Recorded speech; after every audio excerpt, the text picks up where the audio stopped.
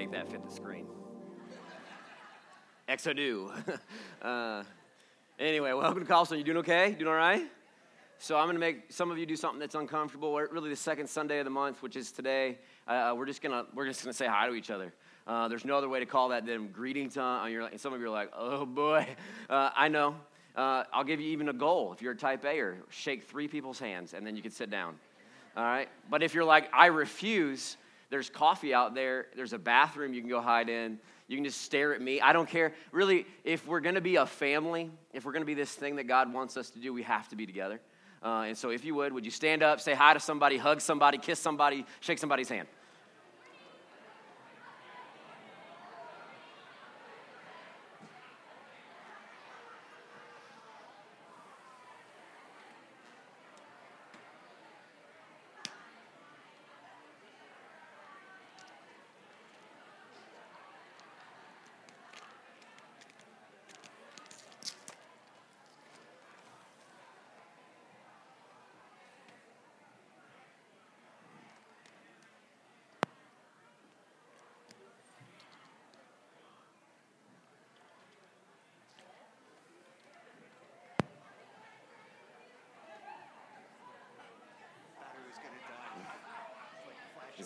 It's like, warning.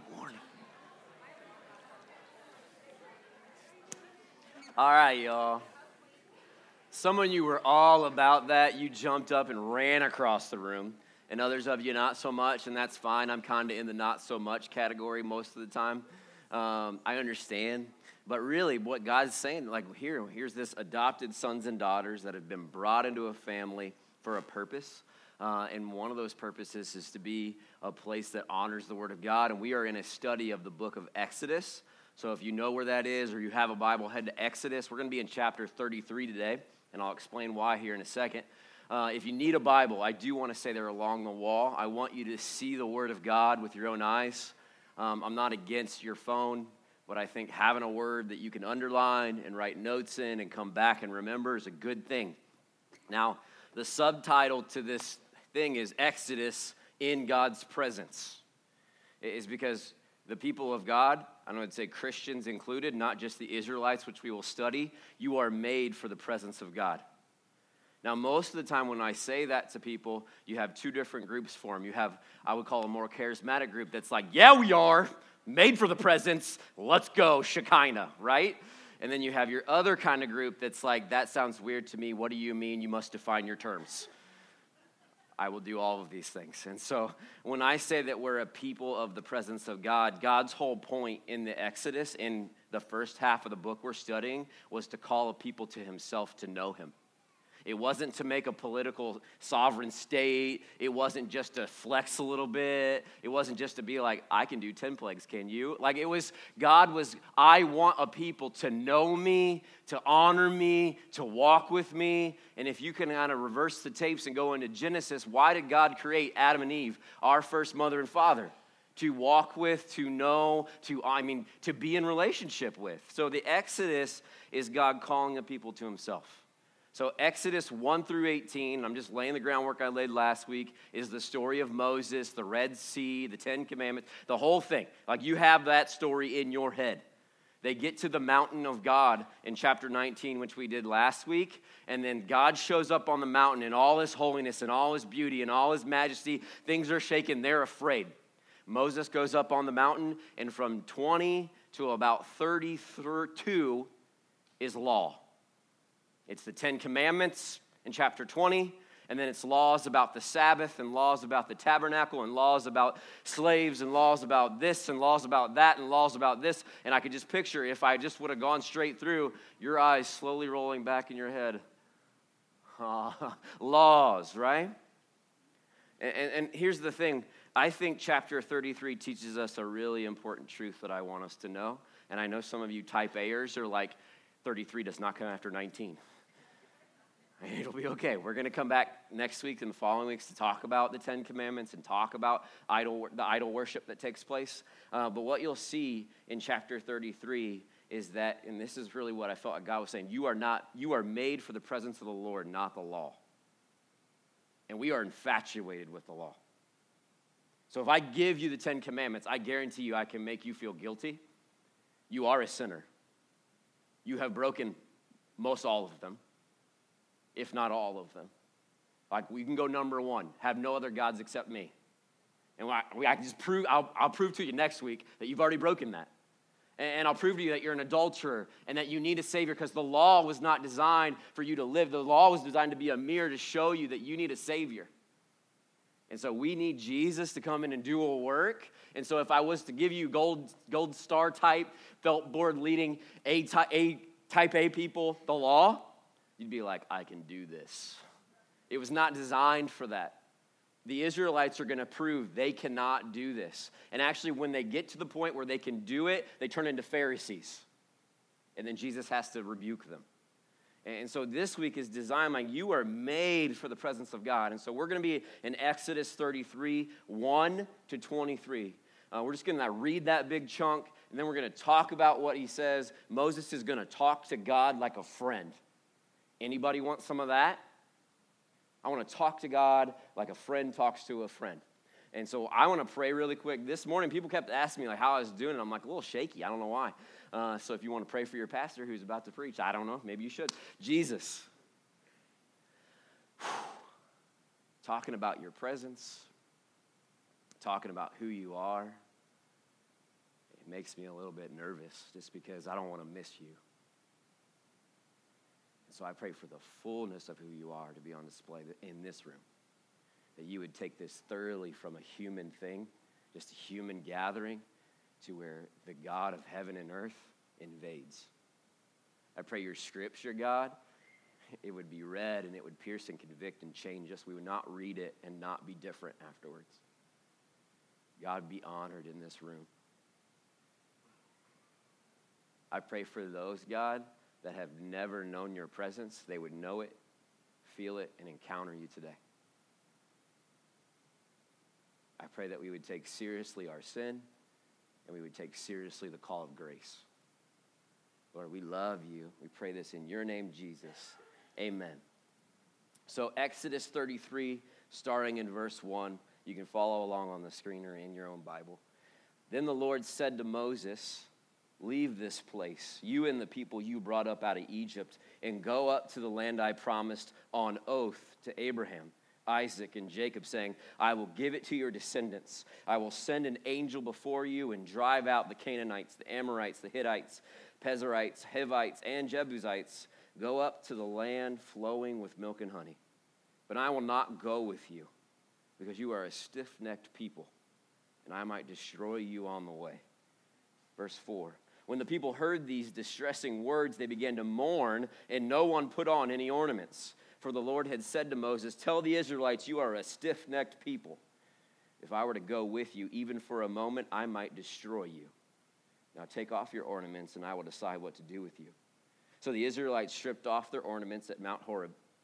Verse 7, now Moses used to take a tent and pitch it outside the camp some distance away, calling it the tent of meeting. And anyone inquiring of the Lord would go to the tent of meeting outside the camp. And whenever Moses went out to the tent, all the people rose and stood at the entrance to their tents, watching Moses until he entered the tent. And as Moses went into the tent, the pillar of cloud would come down and stay at the entrance while the Lord spoke with Moses. Whenever the people saw the pillar of cloud standing at the entrance to the tent, they all stood and they worshiped, each at the entrance to their tent.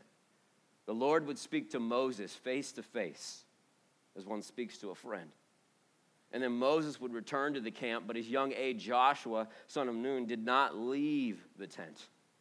Moses said to the Lord, you have been telling me, lead these people, but you have not let me know whom you will send with me. You have said, I know you by name, and you have found favor with me. If you are pleased with me, teach me your ways, so I may know you and continue to find favor with you. Remember that this nation is your people, the Lord replied. My presence will go with you, and I will give you rest. Then Moses said to him, if your presence does not go with us, do not send us up from here. How will anyone know that you are pleased with me and with your people unless you go with us?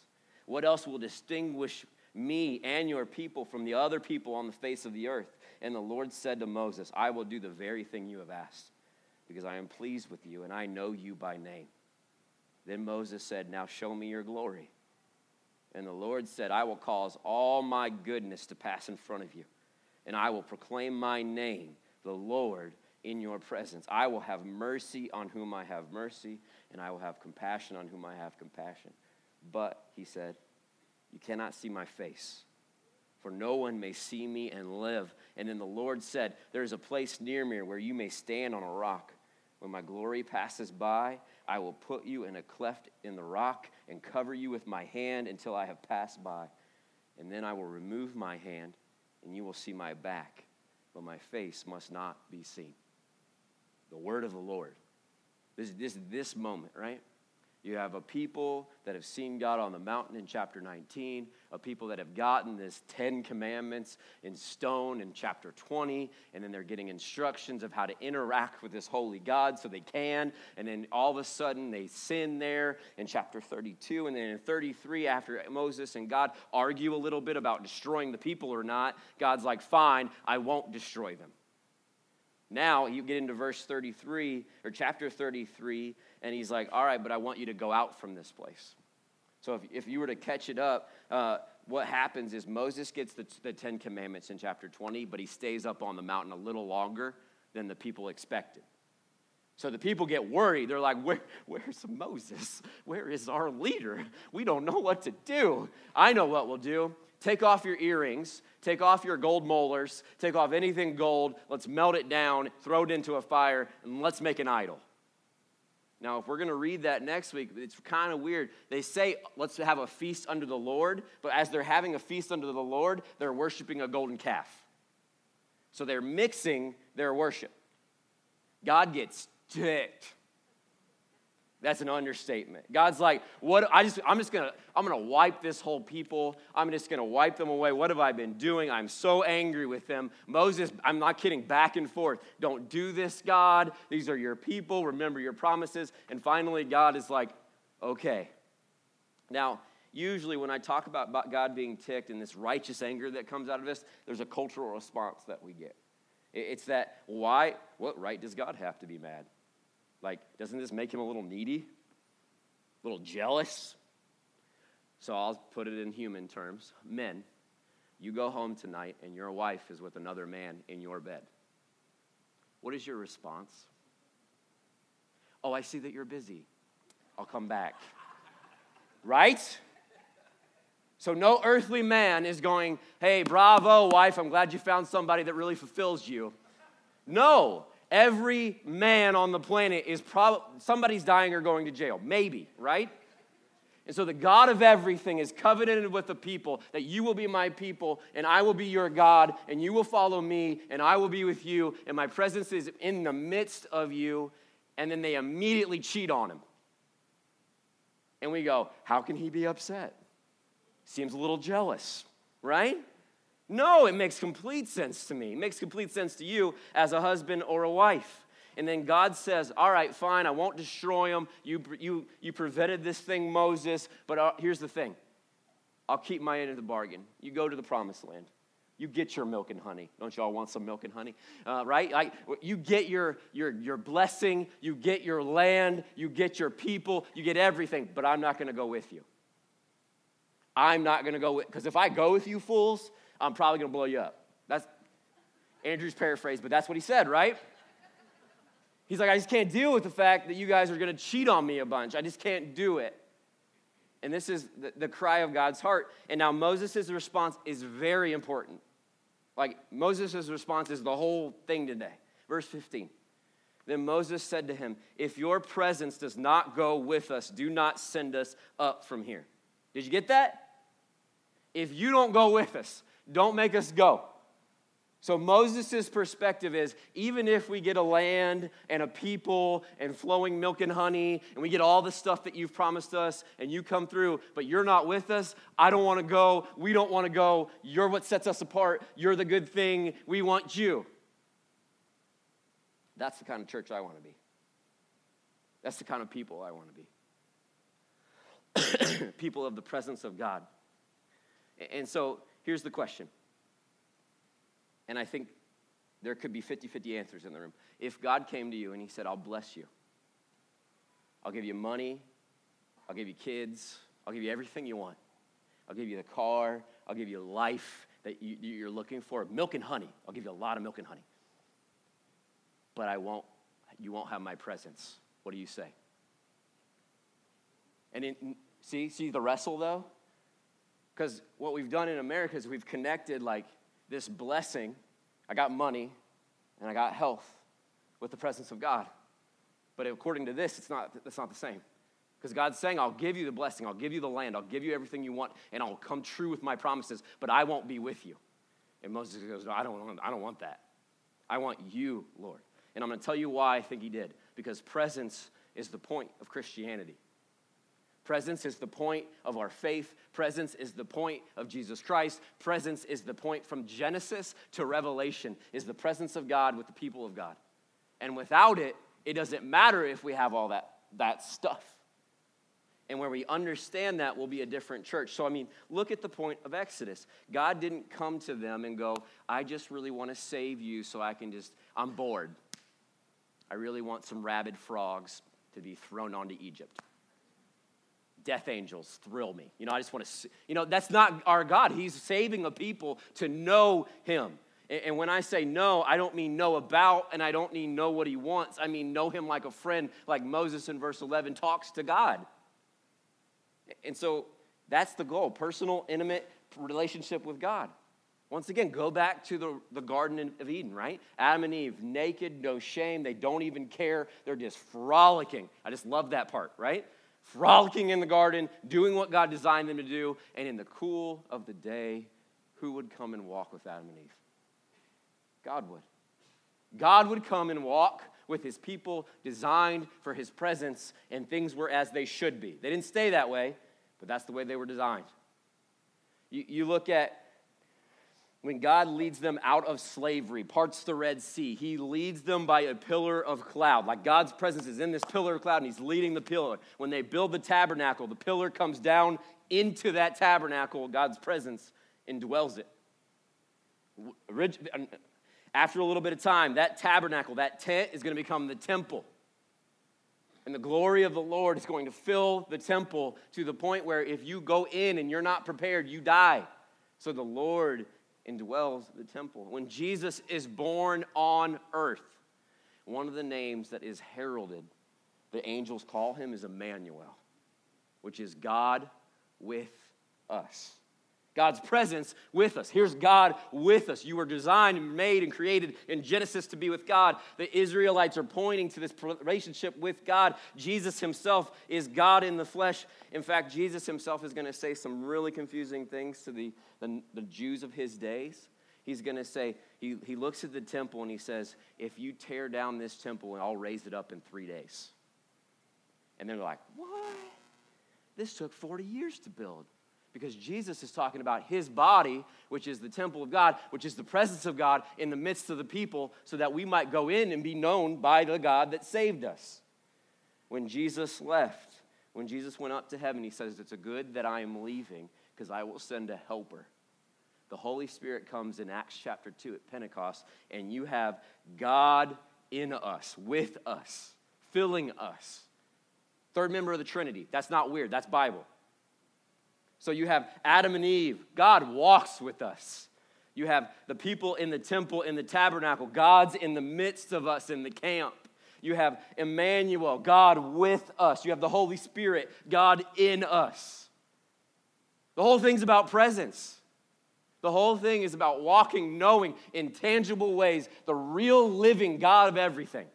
And what we do is we boil it down to 10 commandments and follow the moral law and make yourself pretty so that the Lord will have you. But no, that's not the gospel. What we lost when we were cast out of the garden, when Adam and Eve were, was the presence of God. You were made for it. You yearn for it. You need it. You just don't even know it some days. And so you shove.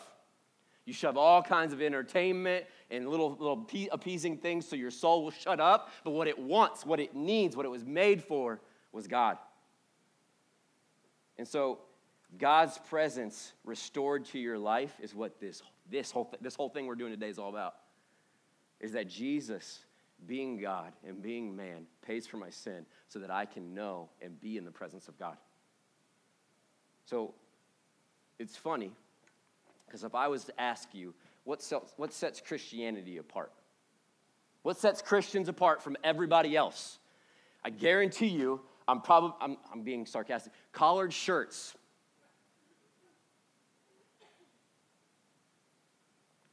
It would be a list of moral laws. We don't cuss, and we don't watch rated R movies. But, according to this in verse 16, for how shall it be known that I have favor in your sight, I and your people?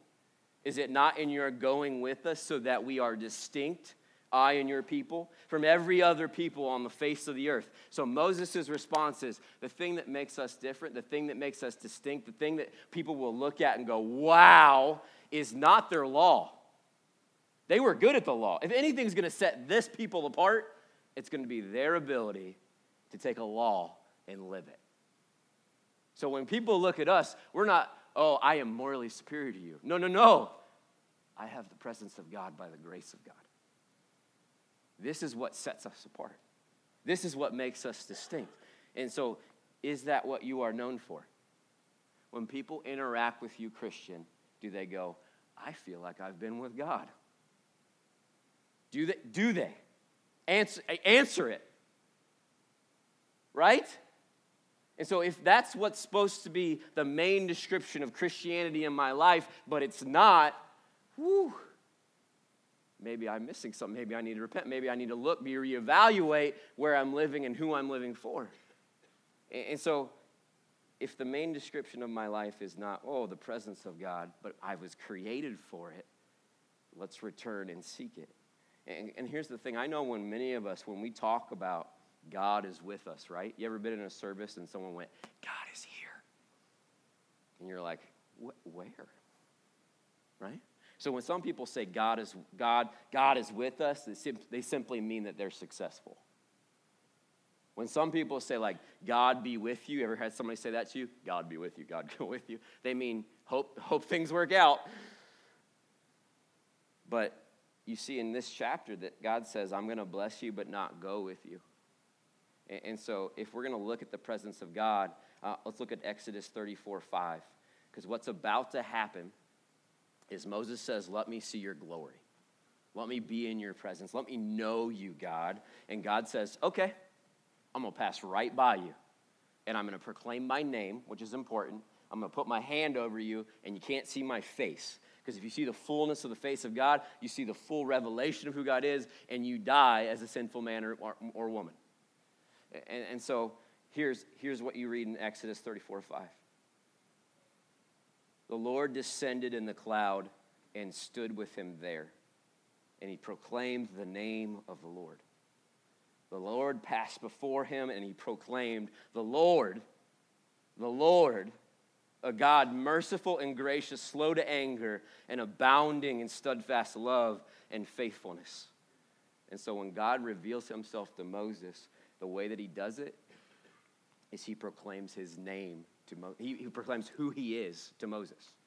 You're like, So God shows up, the weight of the cloud, of the glory of God, the fullness of everything that God is, and he starts with, the Lord, the Lord.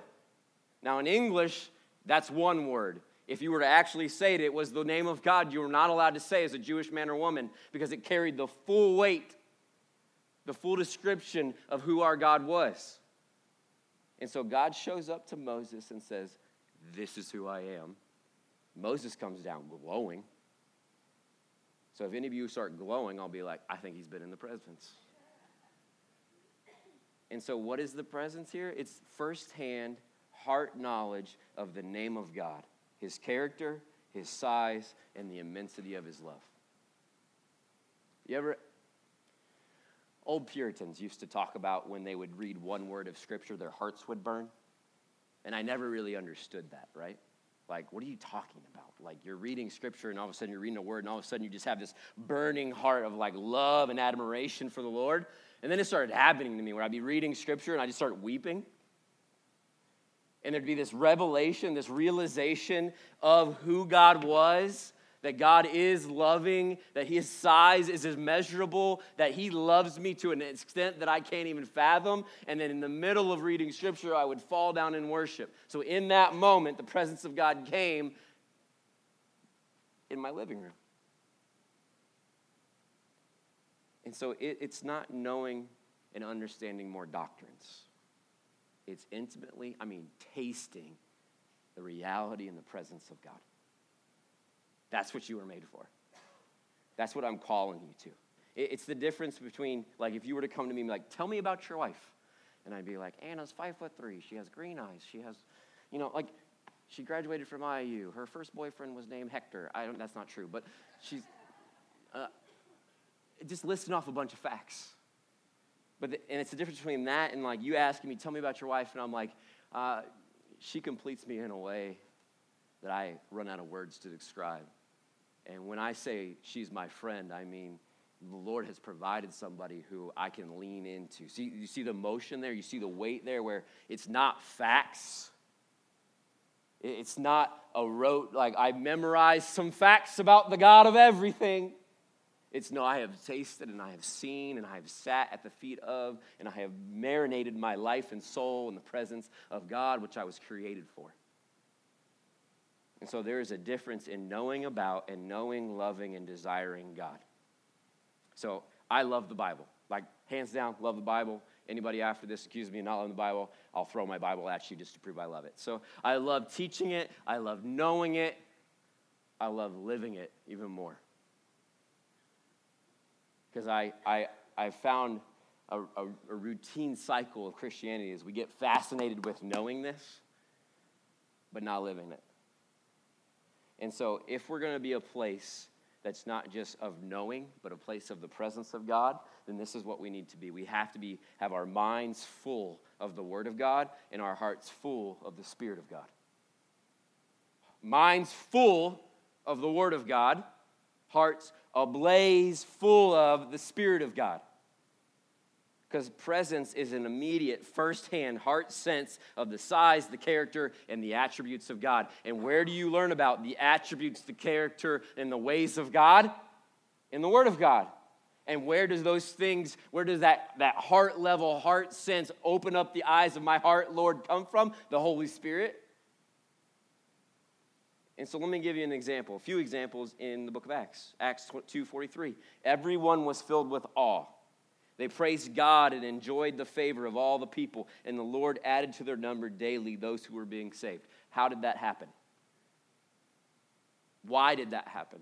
Why is Acts 2 the verse we always turn to for what this is supposed to look like, but it never looks like that here, but we always look back in longing? Because they were so convinced that the presence of God is what they needed, that they would gather and they would sing and they would pray, and then when they would doubt, they would come together and be like, Lord, shake this place, and the Lord would shake the place. So everyone was filled with awe. Everyone was committed to one thing, being in awe of, in honor of, the glory and the goodness of God. Everybody. Acts 4:31, after they prayed, the place where they were meeting was shaken, and they were all filled with the Holy Spirit and spoke the word of God boldly. So you got the church being filled with the presence of God, and the outcome is the entire church, if you read that correctly. It's not the leaders that are bold, it's the entire church is boldly going out yelling the gospel. Do you see that in here? The boldness of the Lord that comes from being in his presence. 1 Corinthians 14:24. It is about prophecy, but an unbeliever comes in, and the secrets of his heart will be laid bare, so he will fall down and worship God, exclaiming, God is really among you. That's the goal. That's the goal. God is really among them. They are so hungry. They will sit. They want to be with him. They were made for him, and Jesus made a way for them to be. So here's a good question. How do we get after that presence? How do we be a people of the presence of God? How do we go and be and seek that? Go to verse 7. Now Moses used to take the tent, and he'd pitch it outside the camp, far off from the camp. And he called it the tent of meeting. And everyone who sought the Lord would go out to the tent of meeting, which was outside the camp. Verse 11. And Joshua, the son of Nun, a young man, would not depart from the tent. Now, you have a tent that's called the tent of meeting. Really, really unique name. It's just a tent over here. We've set it aside. It's the place that Moses goes to meet with God. And if you want to meet with God, you go to that tent and you meet with God. And so there's Joshua, this young leader, and what does he do? Never departs from the tent. He just sits by the tent, apparently. He's like, I so want to know this God that I'm not leaving where he comes and meets with people. And so what you see desire expressed in earnest, unending prayer. You see, the desire of Joshua is, I'm never going to stop pursuing. I'm never going to not sit by the tent. I'm going to pursue the Lord. So the presence of God comes into your life when you seek it more than anything in earnest, wholehearted prayer. Which means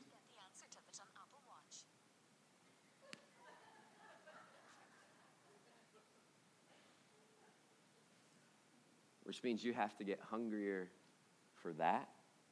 You have to ruin the taste of the other things and want that. Which means you have to forsake the things that God says forsake and hunger for that.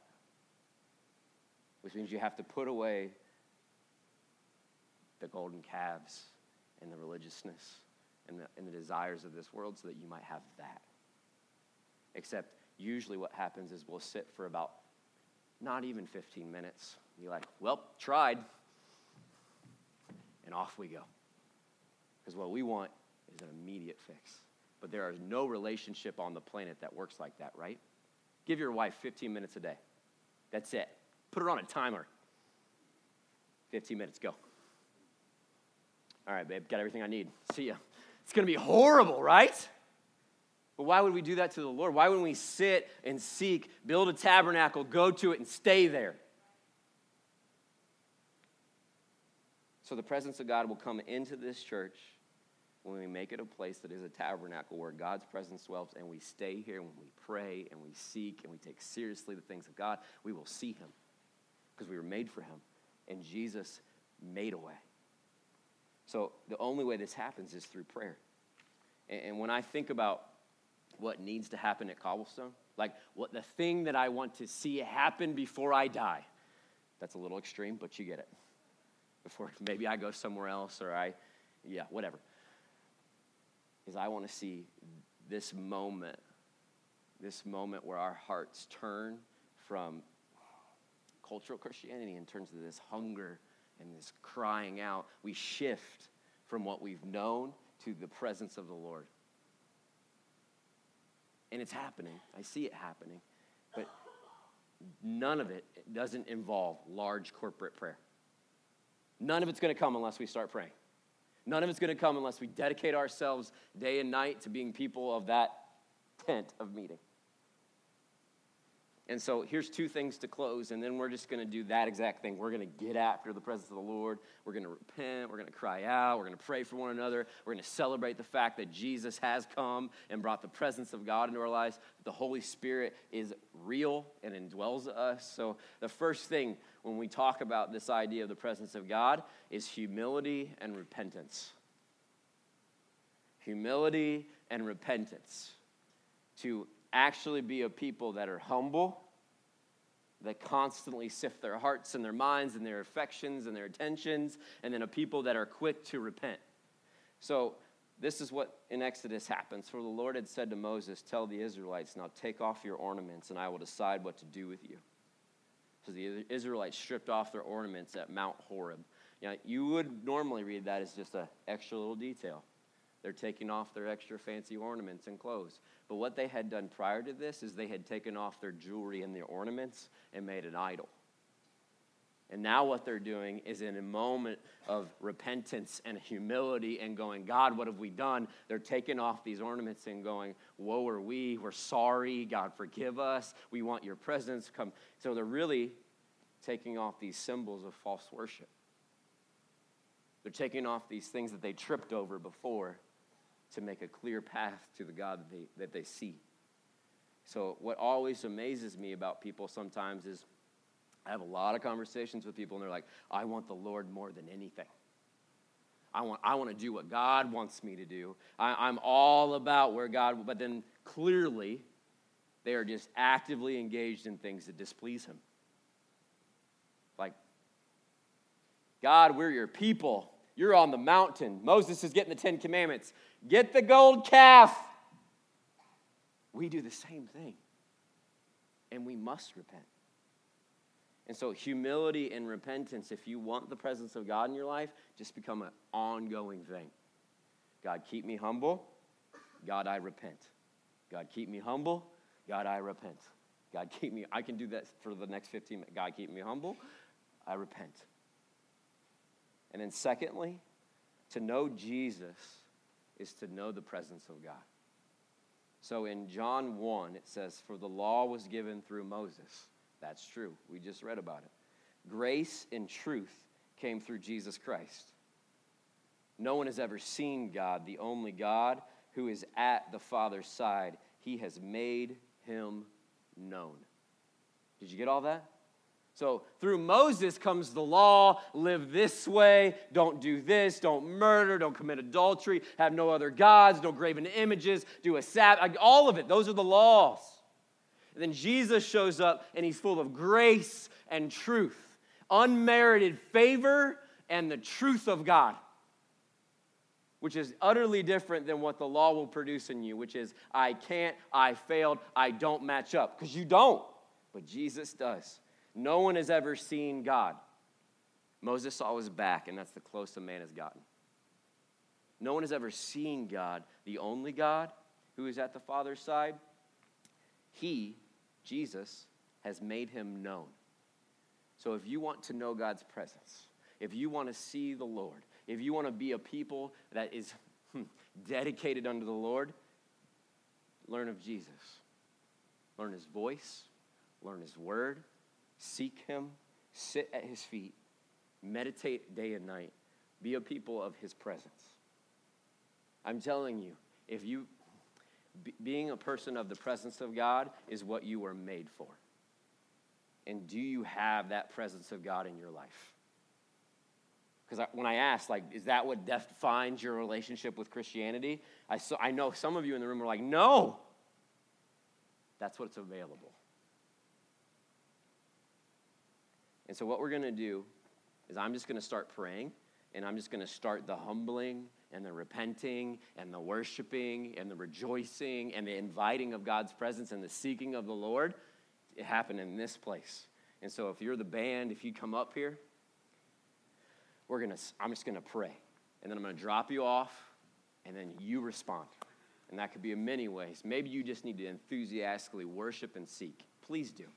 Maybe you need to get on your face and be like, Lord, I'm the one that would probably make that golden calf. I'm sorry. Or maybe you just need some help. There'll be some prayer counselors here and here. I'm going to go after the song, though, so that they can hear you.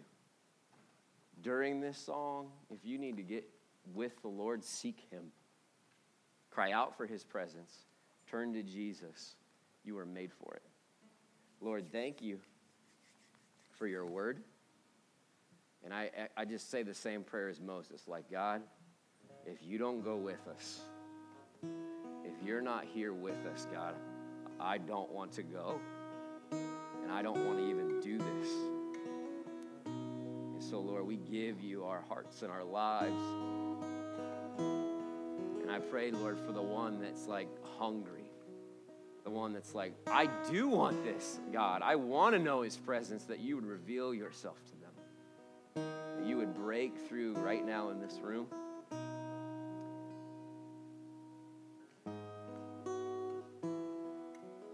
Pray that Cobblestone, God, would be humble,